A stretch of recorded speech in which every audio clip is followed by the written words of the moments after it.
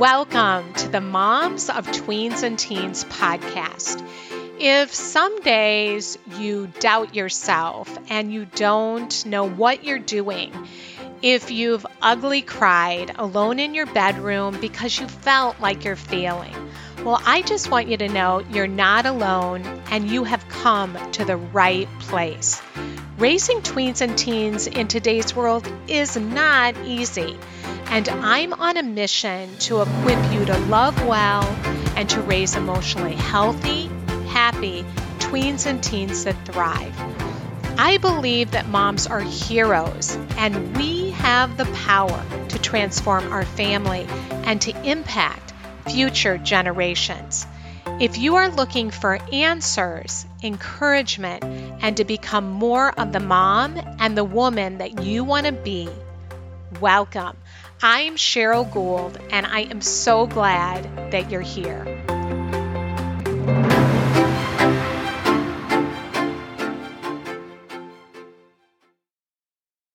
Hi, friend. Welcome to the show today. I'm so glad that you're here with me.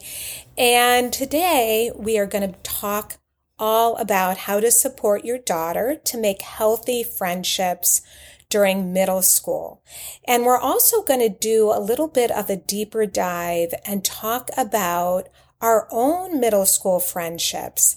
And middle school can be really challenging. And if you're like me, I have carried some of those wounds and those beliefs around friendships into my adulthood. Those feelings of rejection or the belief that, oh my goodness, look at those women huddled around. If I try and go and talk to them, they may not accept me. Maybe I'm not enough, or I'm not likable or pretty or funny or smart enough. And as a result, we can hold ourselves as separate and we can wind up feeling isolated and lonely. And I know after working with so many moms and speaking with my special guest today, Amy Weatherly, I'm not alone in this. And Amy is so relatable, honest. She has a down-to-earth sense of humor. And she is on the show today to talk about her latest book that she co-authored with Jess Johnson for our middle school girls about friendship. And it's called I'll Be There and Let's Make Friendship Bracelets, a girl's guide to making and keeping real life friendships. And Amy and Jess have created a Facebook page called Sister, I Am With You, which currently has over 1 million followers, where they get real about the ins and outs, the ups and downs, and all the in-betweens of friendships. And you have probably seen Amy Weatherly's face on the Today Show, MSN.com, Good Morning America, Yahoo.com, Love What Matters, Focus on the Family, and of course her own social media pages, where she loves building communities of women who support each other fiercely. So I can't wait for you to listen to this wonderful interview. I know you're going to be so encouraged. So let's dive in. Well, welcome, Amy, to the Moms of Tweens and Teens podcast. I am so honored to have you here and excited. I know we're going to have great fun talking today. Yes, I'm so excited. Thank you for having me. It's such an honor. I am so excited to talk about your new book. And I'm going to hold it up for those that are on video watching. I'll Be There and Let's Make Friendship Bracelets, a girl's guide to making and keeping real life friendships. And you wrote this with Jess Johnston, and she couldn't be with us, but I'm thrilled to hear your story and about your first book and then what led you to write this book. So why don't we just start, tell a little bit about yourself, how you got into doing what you do, writing this book. Well, my name is Amy Weatherly. I'm from Texas. I started writing online a few years ago and just kind of stumbled into it. I wrote something in this private little group, a little teeny tiny group privately that was never supposed to be anything. I thought 100 people might read it, but it went crazy viral. Like someone in that group copied and pasted it and then put it somewhere else. And then it just like exploded. So it's all over the internet, changed my whole life. Cause from there I was like, oh, okay, well, I guess I'm doing this now. And so that's kind of how I got started, was doing it for, I think I was doing it for like 2 years, and met Jess. And I met Jess because I stalked her. It wasn't like it was fate. It was not fate. I knew who she was. I really liked the way she wrote. Because we have similar styles. Her and I are pretty laid back and casual, and like, this is just who we are. I'm not here to be a fancy writer. I'm not here to have my words, they're not flowery, or I just want to share what I'm going through, and I want other people. I want to connect with people. Like I love people so much. I really love people. Anyways, so met Jess, hit her up in the DMs, and we kind of started talking, and the conversation of friendship just came up a lot naturally because of things I was going through in my personal life. And so met Jess, started talking about friendship, really wanted to work with her in some capacity. And one day I just had this idea, the whole page was born in 10 minutes or less. And I just called her up and I said, Jess, I have this idea for a page called Sister, I Am With You. I've already looked it up. There's no Instagram handle for it. There's no website handle for it. There's no Facebook page. Well, there was, because I was like, I just went ahead and grabbed all of it without even knowing whether she wanted to do it or not. I was like, the idea, had the name, grabbed those handles, and was like, I think we should start a page just on friendship. And we just talk about female friendship. We talk about the hard stuff. We talk about none of this like, oh my gosh, you've got to find your people because it's so wonderful. No, we get into like what it's like when you can't find them, what it's like when you lose them, what it's like when you're insecure about it. And yeah, let's call it Sister, I'm With You. And basically was like, are you in, Jess? And she's like, yep, let's do it. And then we did it, and it exploded and it grew. And then we wrote the book. I'll Be There, but I'll Be Wearing Sweatpants. And then the adult version did very well.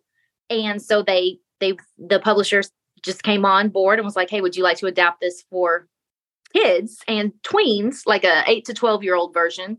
And obviously we just said, yes, yeah, let's do it. And it's awesome. It's such a good book. And I bought your sweatpants, the sweatpants book. I'll be there, and I'm looking, I'll be there, but I'll be wearing sweatpants. So yeah, it's really like that book too. I'm kind of fascinated with, I went to your whole community that you've built, Sister, I Am With You. And I was like, wow, you have over 1 million followers. Yeah. And it's all around friendship. And I'm thinking, what caused you to feel such a passion and heart around friendship? Because I think I struggled with it. I think some people write things when it's like a topic they're really an expert on. I think blogging and things like this, you've got two different kinds. Experts who go into it that they're just automatically an expert, and so they are there to help other people. And I think that because I struggled with it for so long, for so many years, like I struggled with it. And the more I was really vulnerable and willing to put it out there, I realized, oh, other women are feeling this too. This is not a me thing. This is a whole culture thing. We're feeling it. We just don't feel like we can talk about it. And so that is really what led to it, was really me struggling with it and just kind of getting to a point in my life where I was like, I kind of refuse to continue to live this way. I refuse to live lonely. I refuse to live feeling disconnected. I refuse to live feeling insecure. I refuse to live feeling like a people pleaser. And I refuse to live feeling like I'm never going to figure this out. So I just kind of set out on a mission to learn and to do it. And so I've kind of learned with my followers. It's been a whole growth thing for me personally. And I'm just really grateful to be able to share it all. Yeah. Were you surprised by how many women were struggling with it? I was sad about it. I was sad. And I was I was surprised because it's funny, I was just putting my feelings out there and really, again, like just really wanting to connect with other women, because there's nothing worse than going through something hard and feeling like you're the only one. Oh, that is isolating.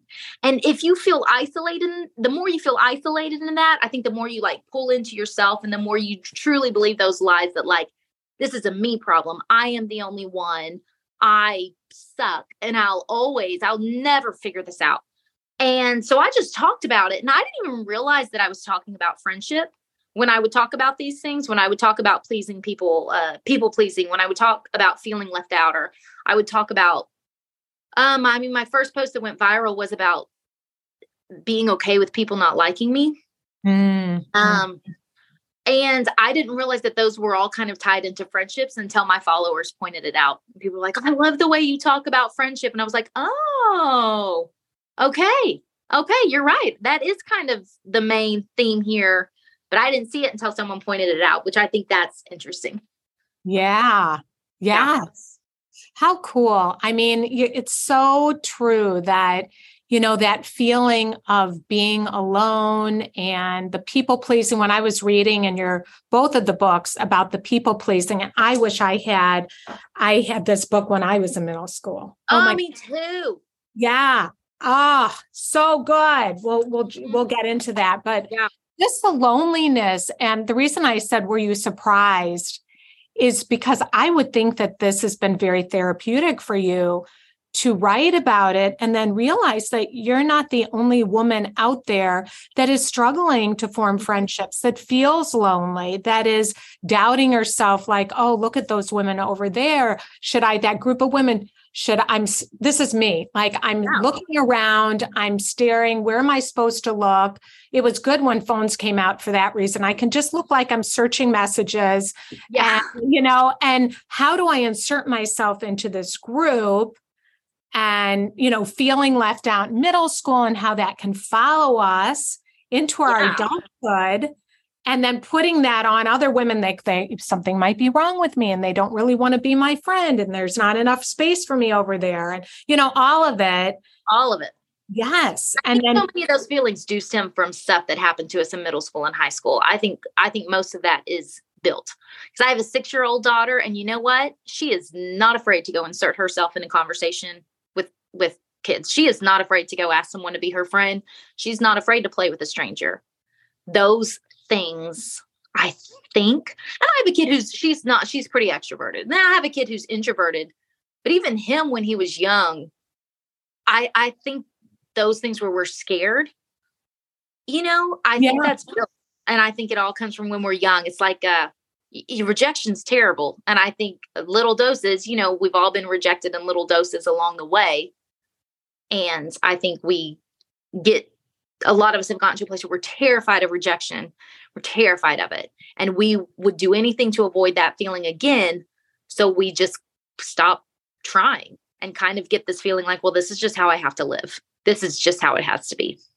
Yeah. And I'll be alone, and I'd rather feel alone and isolated than put myself out and feel rejected. Yes. And then you are looking at and social media's made it all worse. If we're honest, like it has helped us connect with other women and feeling like we're less alone, but then it's also made us lonelier because we see every girl's night that happens without us. We see every trip that is planned and we're not included. We see it all.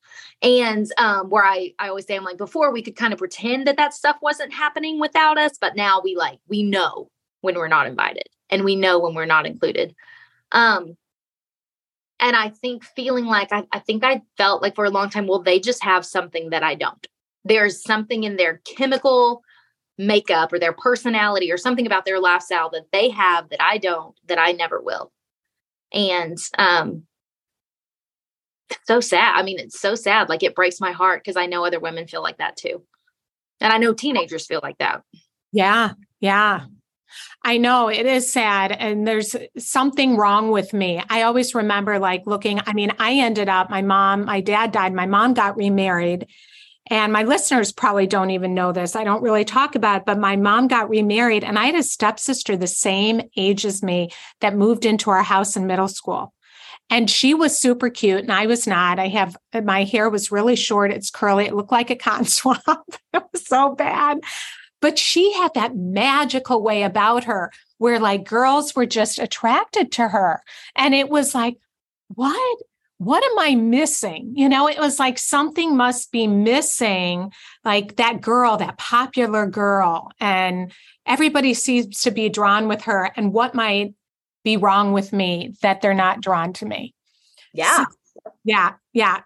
What have you learned through starting to talk about this, how long have you had Sister I Am With You?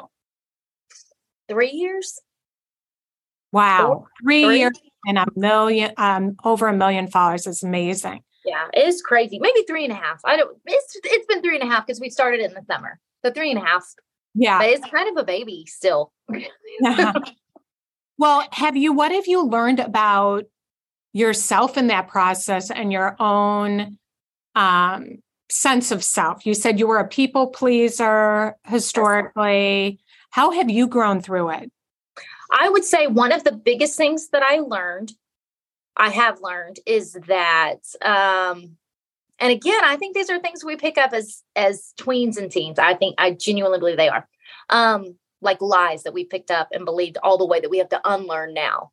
Mm-hmm. And I hope that we are teaching our kids. I want to teach my daughter in a way that she doesn't have to unlearn so much, because it's so much easier to get it right the first time than to, like, at the age of, I'm almost 40, then at this age to be like unpacking all this stuff and figuring it out and unlearning and adopting new ways of thinking. That's tough.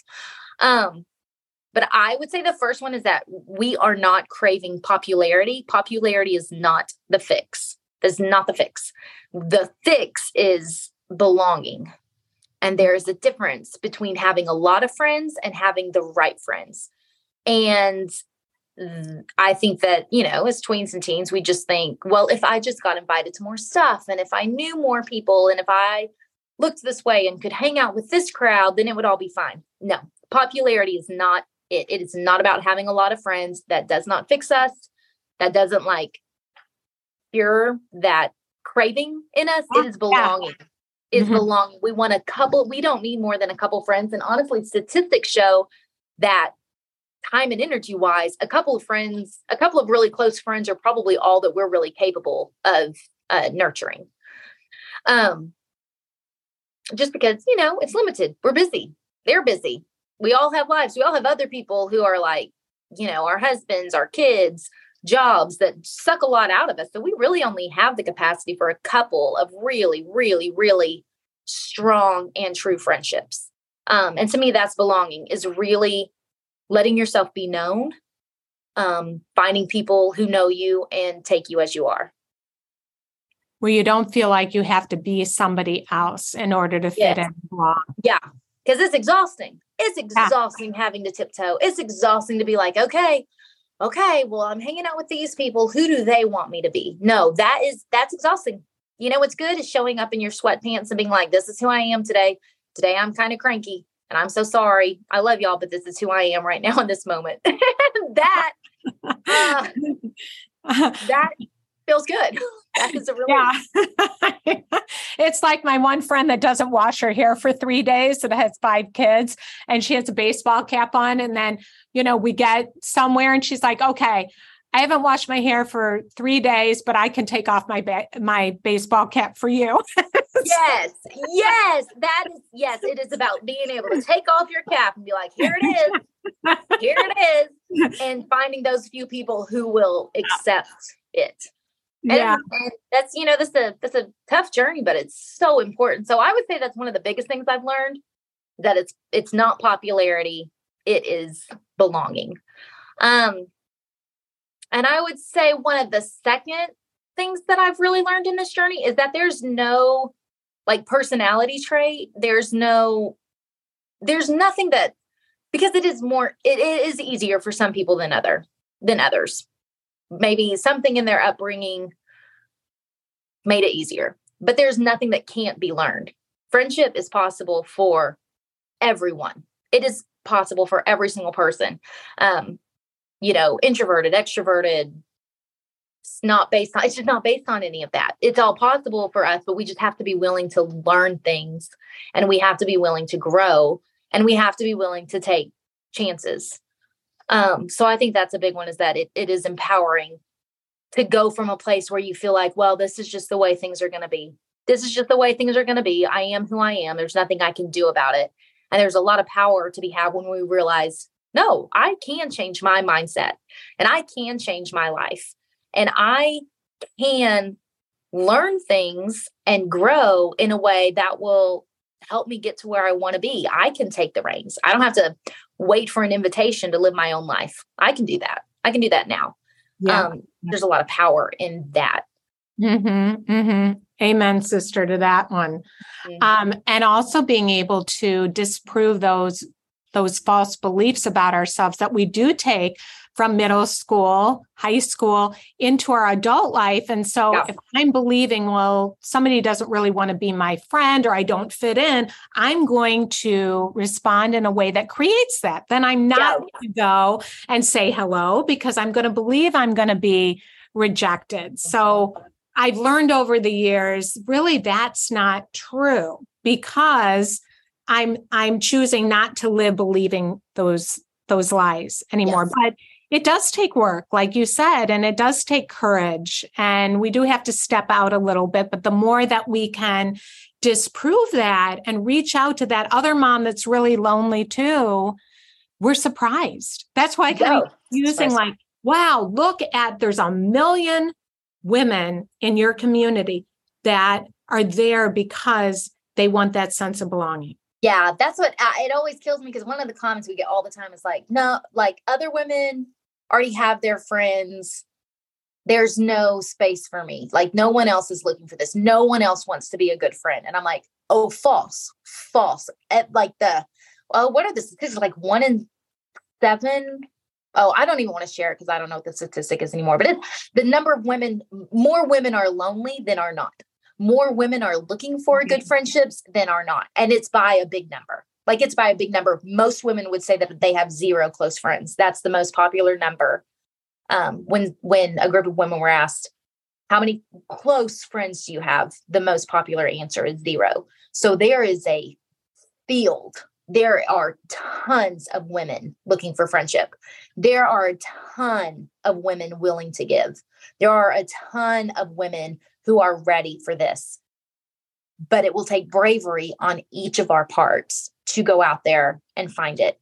And to kind of hold the power. And you know what another thing I learned was, and this was a good one, because I am a people pleaser. And so my whole life was just this like, and it was a chapter in one of the books, it's called Please Like Me. Mm-hmm. And so that's what you go into situation, you're like, oh my gosh, well, and just like you said, a lot of times we walk into places and we assume people aren't going to like us because we haven't been liked in the past. And we assume people will eventually like dump us because we've been dumped in the past. And that mindset messes us up. It is a huge barrier, whether we know it or not. It's a huge barrier because we go in looking for that. I think we tend to find what we're looking for, you know? Yeah. So I, for a long time, would kind of live with this, just please like me. Let me be funny enough. Let me be likable enough. Let me be entertaining. Let me have really good stories to share. And then people will want to be with me. And I found that is, not true. That is not the mentality to go in with. The mentality to go in with is, how can I make people feel liked? Yeah. How can I make people feel like their story is important to me? How can I make people feel like I am, I don't know how to even say, but how can I make people feel special about themselves? And you stop focusing so much on you. It takes this like really just getting over yourself, get over your own ego, and really make it about other people. And you will find true connection there. But it stops with, you don't have to be an entertainer. I've got like 3 funny stories. Like I don't have a lot of funny stories to tell. I'm not going to be entertaining. I'm not that. And that's, thank you. Well, I don't know about that. I think you're pretty entertaining. Well, thank you. Well, maybe the first time you're with me, maybe the second time, but after a few times, I just like, I'm not entertaining anymore. Yeah. And so that is what I've learned, is I don't have to. like pressure off. It doesn't have to be about me for people to want to be with me. I have to make them feel good about themselves. I have to be like just willing to have this connection with them, and kind of, I just think people are so cool, and that I've really worked on cultivating that a lot, of getting over myself and being like, wow, I get to have this connection. I get to have this conversation with another human, and I get to find out more about them. How cool is that? And it's just kind of changed everything for me. Yeah. I just love that. I think of it like, how can I care about other people? Mm-hmm. Yeah. Yes. Being in your head is a very lonely place to be, even with what I do. It's, and you too. And no matter what anybody, all of our listeners do, it's so easy to get stuck in our head. And then to take a risk, I have to say, no, I want to serve other people. I want to care about other people. I'm showing up to care and connect. And that gets me out of my, what are they going to think about me? Do I sound smart? Am I funny? And which usually I fall flat on my face if I'm doing that anyway. So, and I've just found what a beautiful thing it is. If I can really get into a headspace where I'm like, just be impressed by other people, just get to know them, like think that their story is really cool, and they are more likely to want to be around you. You're more it's just easier. If I'm comfortable with me, they're more likely to feel comfortable, and that's going to open a lot of doors.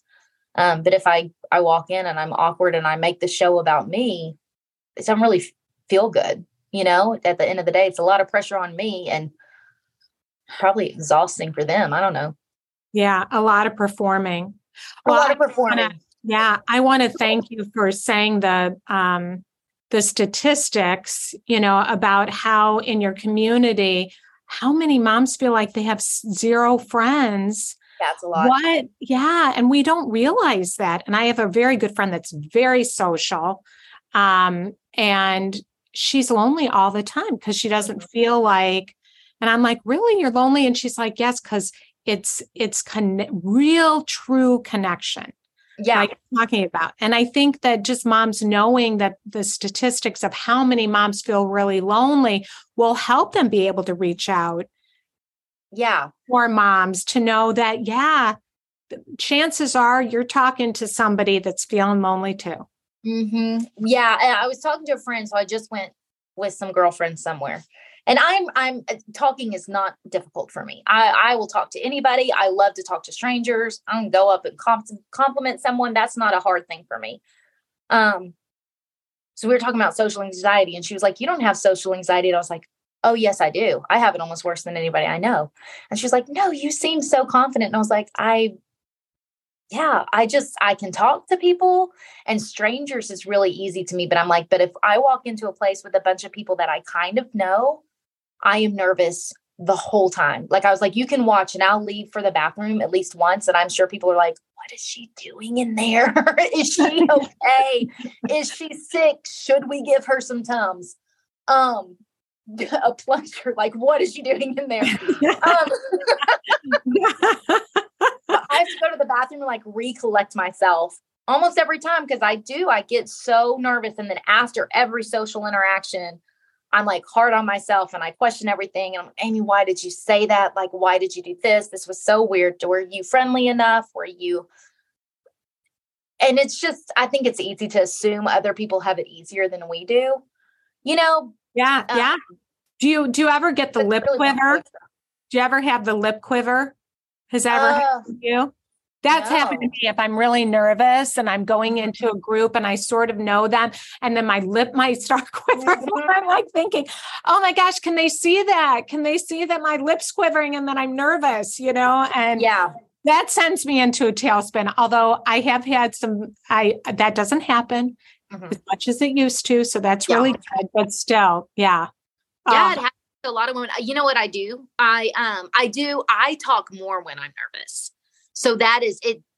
And I don't do it on purpose. It's just the way it comes out for me. But I'm like, so that's a lot of people are like, you don't have social anxiety. And I'm like, no. What you thought was me being friendly. And that was actually me being nervous.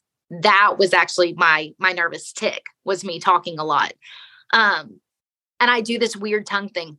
Like I feel like I do my tongue back and forth.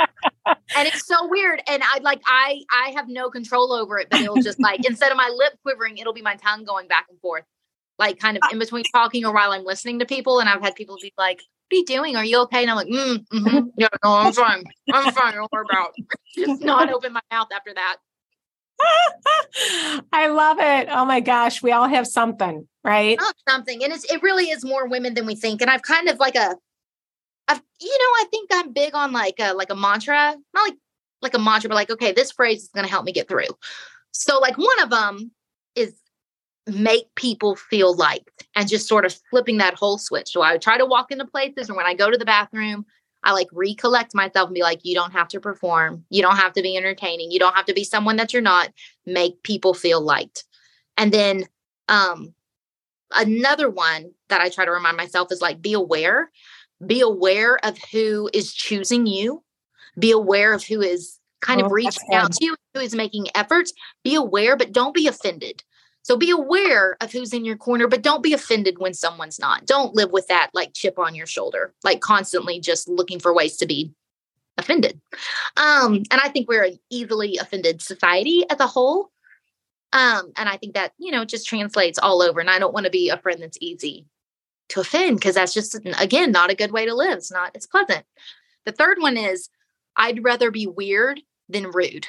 I'd rather be weird than alone. So if it's really hard for me to go start a conversation, I just try to remind myself, like, what's the worst that can happen? Is that they think you're weird? Okay, that's not so bad. Not so bad. If that's all people have to say about me, I can handle that. If I go up and compliment a woman that I don't know or that I barely know, and that comes off as weird, okay, I can handle being weird. I'd rather be weird than rude. I'd rather be weird than lonely. I'd rather be weird than disconnected. So kind of just putting myself in a place where like, you can do it. You can reach out to someone, even if it's hard, you can do it, but changing the way you think about it. Yeah. And I love that too, because weird is not bad. Weird's not bad. You'll find your own weird people that fit your weird. Yeah. What are they going to be like? She was too friendly. Well, okay, that's fine. Go, please run around town and say that about me. I don't care. Yeah. Yeah. But find the people who are okay with it. Because my friends know I'm weird. My friends know I'm awkward. They told me yesterday. I forgot. Oh, I walked. Yeah. Anyways, I had this whole awkward encounter and they just died. And they're like, oh, Amy, you're just you, aren't you? And I was like, yes, I am. Yeah. And thank God I can truly be weird and be me and be okay with that. Yes. Yeah. Yep. And though some people are going to get it and some people aren't, it's okay either way. Yeah.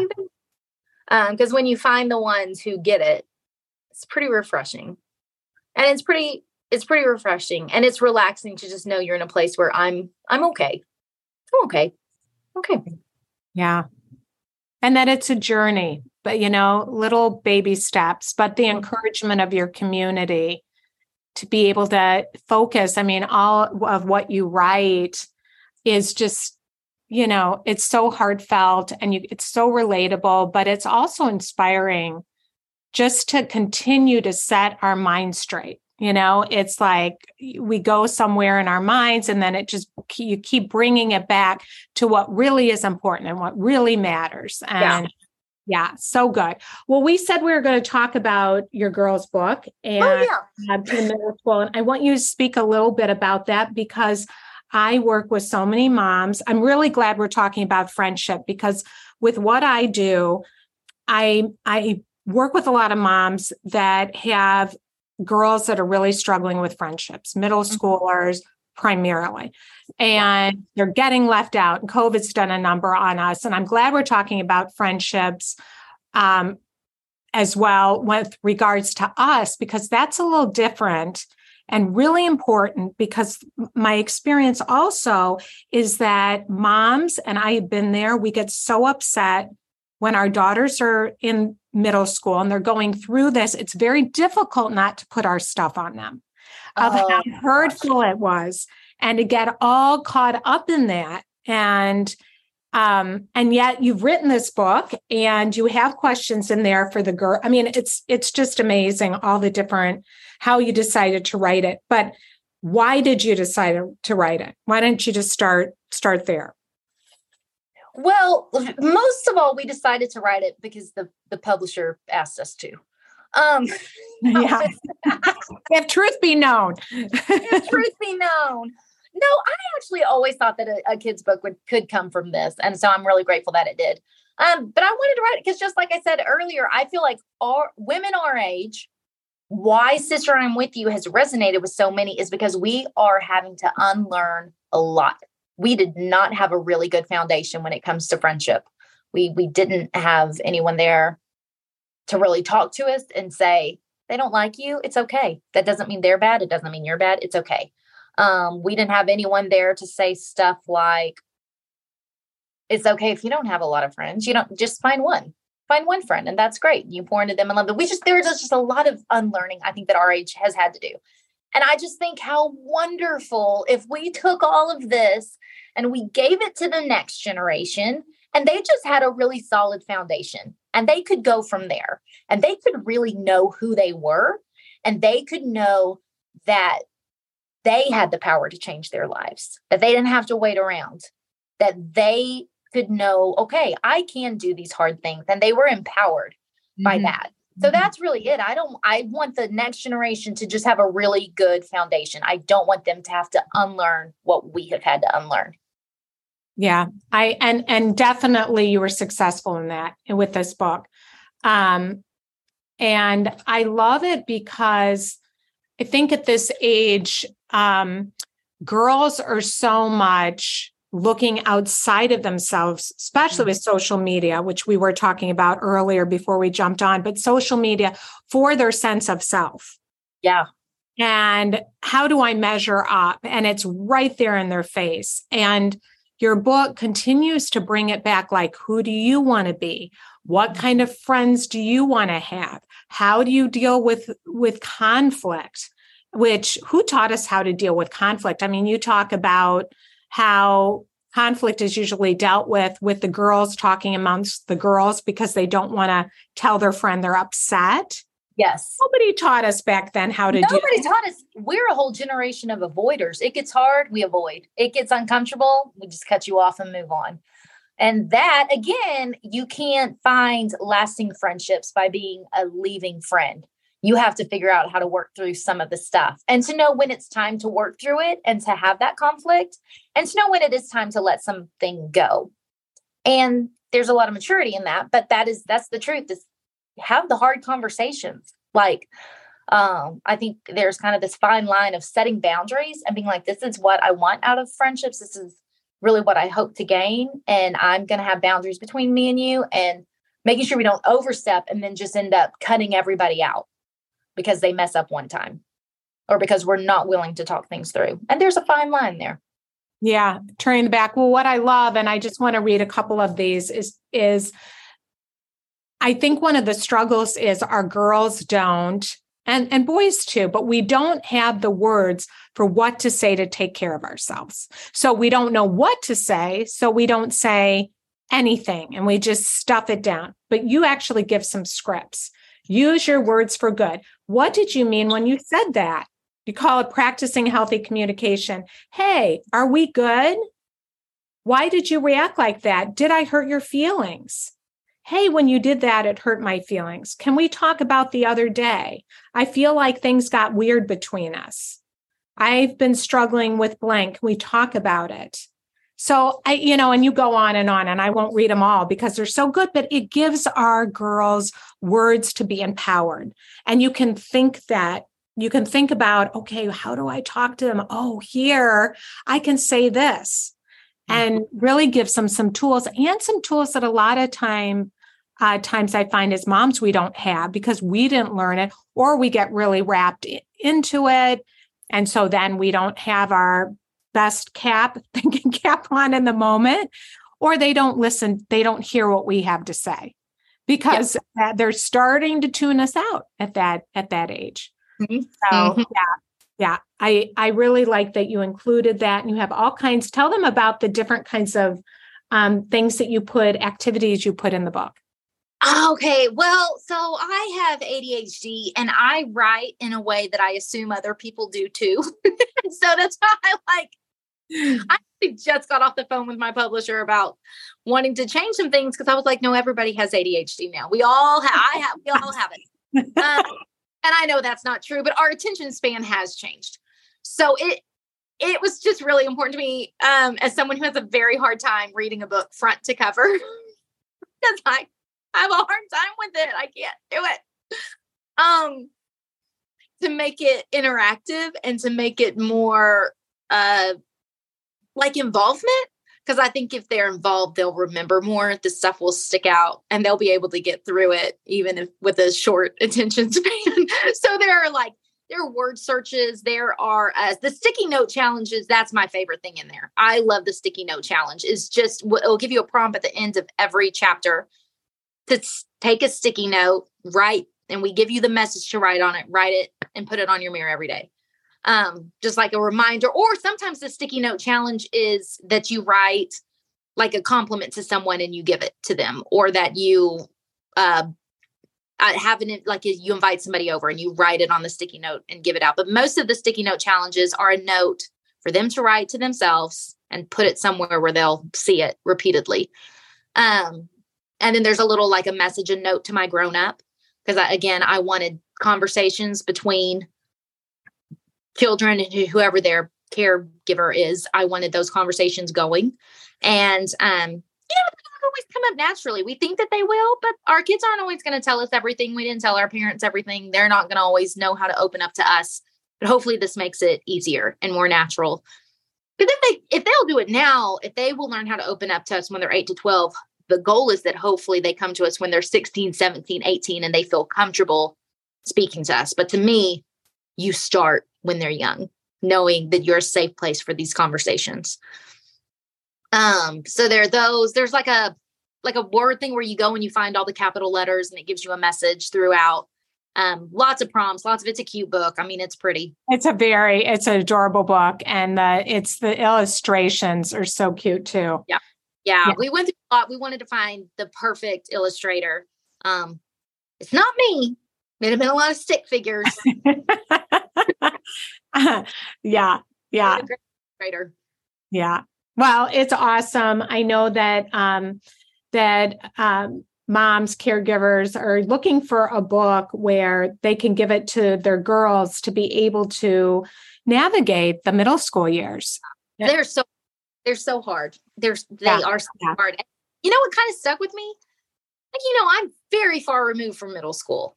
And I've come a long way since then, but even like going back and like kind of tapping into like middle school brain and kind of tapping into like the stories to write.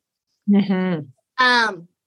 That like, there were a couple times where I'd start crying, I start crying from things that happened when I was 13.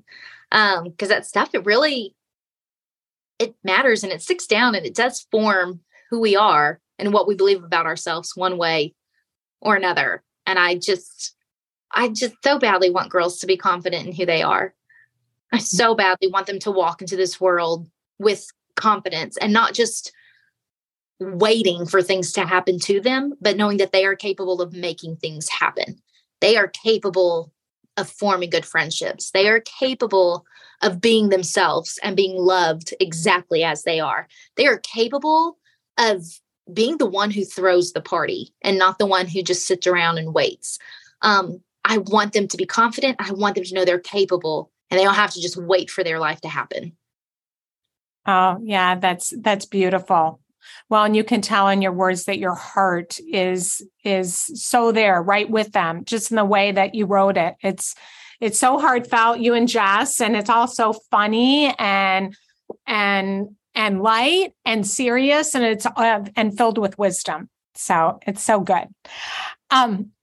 I want to just ask you a question as we're getting ready to close. What would you say to the mom that's listening that has a daughter that's really struggling with friendships and confidence? Mm-hmm. What would you say? How would you encourage them to enter into, the conversation? Ooh, I'd say, because I know with my own child, one thing that I've had to learn, I've had to figure out what speaks to them, not what speaks to me and not what I would want, but what speaks to them. What language? Um, and then you speak it that way. I have a son that he doesn't necessarily want to have a deep, heartfelt conversation with me, unless he approaches it.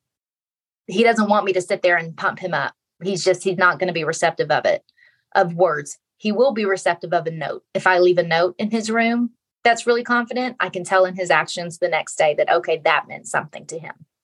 Does that make sense? Yes. Yes. That's such a big part of figuring out what language do they speak, what works for that kid. And then kind of doing that, figuring out what works for them. Because like I said, I've got one kid who wants me to tell them all the nice things and they want me to build them up. And I've got one kid who gets uncomfortable in that kind of situation. But I started a journal between me and him where every once in a while he, I'll just journal. It's just like little notes from me to him. And I'll just put it by his bed. And like when he's asleep, I'll put it by his head so he knows there's a new little something in there. And it's just, hey, I saw you do this and I'm so proud of you. Hey, I just like who you are. To me, that's another big one. And this is my number one parenting phrase that I stick to is love them for them. Love them for exactly who they are. Don't try to change them to who you think they should be. Don't try to change them into who you are. Love them for them and let that be enough. Try to like them. And sometimes you can't always like your kids. Sometimes they act nuts and terrible.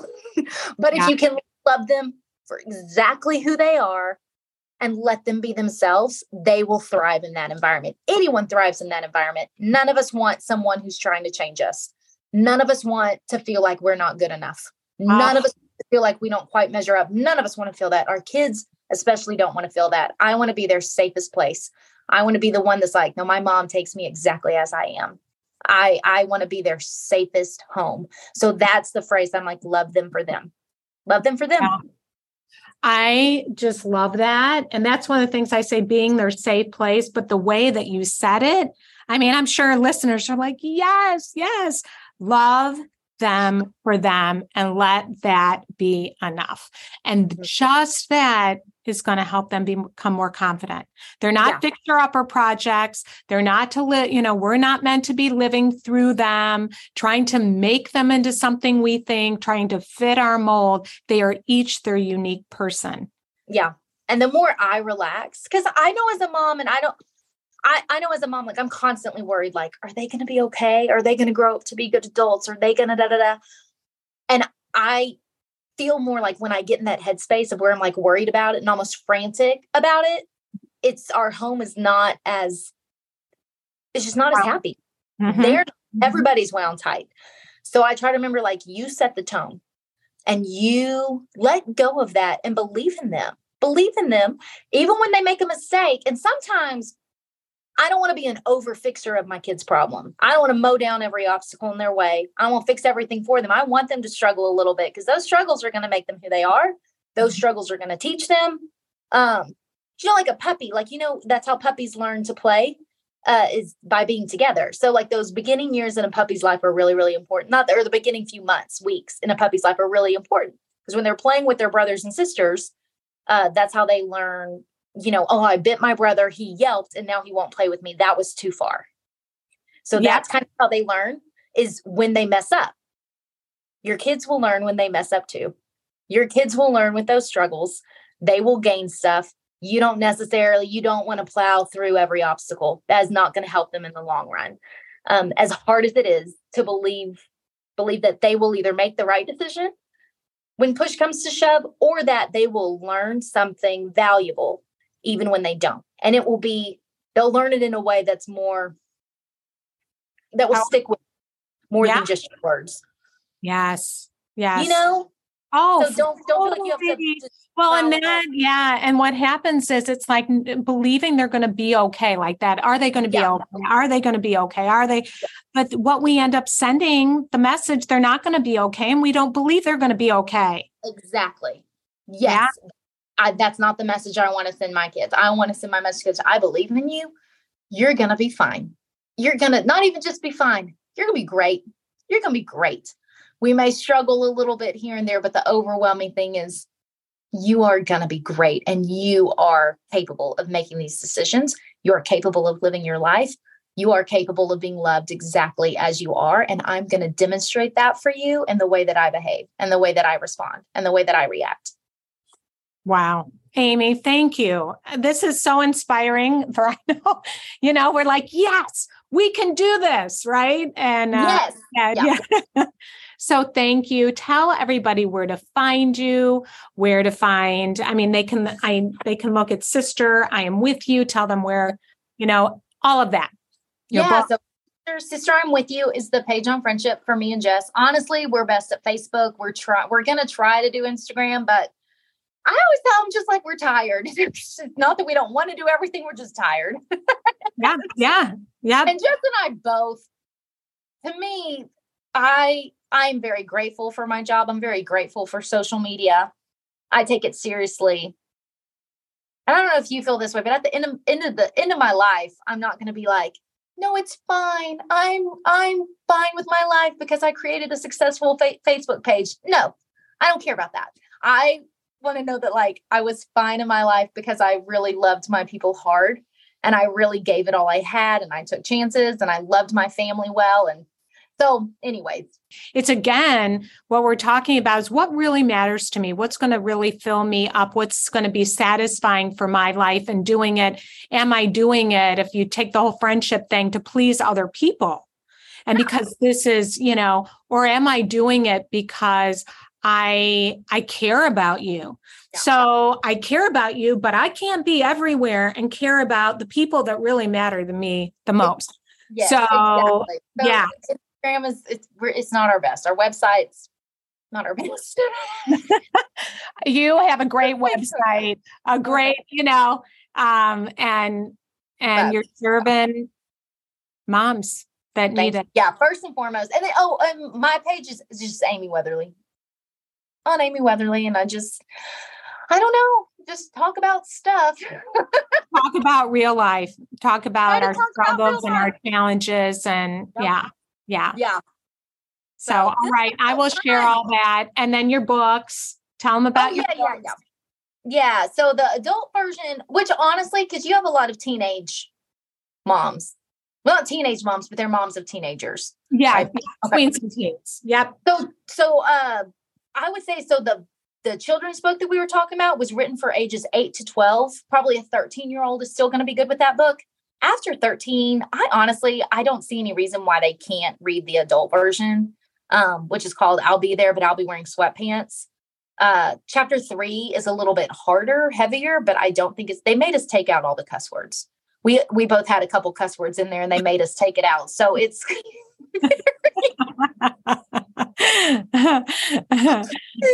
it's clean. There's nothing in there that a teenager can't read. So I would say that for the teenager and for you want the book, I'll Be There, but I'll Be Wearing Sweatpants. And then 8 to 12, maybe 8 to 13, I'll Be There and Let's Make Friendship Bracelets is the adaptation of that book. Yeah. I love it. Well, Amy, it has been so much fun. So much fun. Yes, well, thank you. I've got to go overthink some of these things that I said. Yeah. I love it. I love it. We need to hear it. So I so appreciate you being on the show and for all you're doing. So much. Thank you so much. It's an honor. And again, appreciate you too, because we got to have each other, because parenting it's the hardest gig I've ever done. It is tough. And we just need each other and need like little reminders of we're all in this and we're all messing up and we're all doing well. And here's what I did that worked and here's what I did that didn't work. And just a little reminder that at the end, like it really is going to be the way we love them matters more than anything else. Absolutely. Yeah. And to know we're not alone. We have, we're in it together. So yes. Yeah. We need that. So thank you so much for what you do too. Well, that's it for today. And thank you, friend, for joining me. And I am so excited to share with you that my SOS, the technology guidebook for parents of tweens and teens, get the answers you need, keep them safe, and enjoy your kids again is available to pre-order. It comes out the beginning of May. It's being released, and you can go to SOStechnologyguidebook.com and you can pre-order it. And if you're struggling, which we know we all are struggling around our kids' technology. And if you seek to keep your children safe online, away from inappropriate content, strangers, cyberbullying, by equipping them to have the important conversations and set those limits and boundaries and know how to talk to them in a way that they will listen, you want to get my book. It's a really easy read. It's full of practical advice, and I have had so many people that are already telling me how helpful the book has been to them. So you can order it today, pre-order it today. You'll get it in the beginning of May, SOStechnologyguidebook.com. So thank you for joining me today, and I so appreciate you, and have a beautiful week, and I will see you back here next time.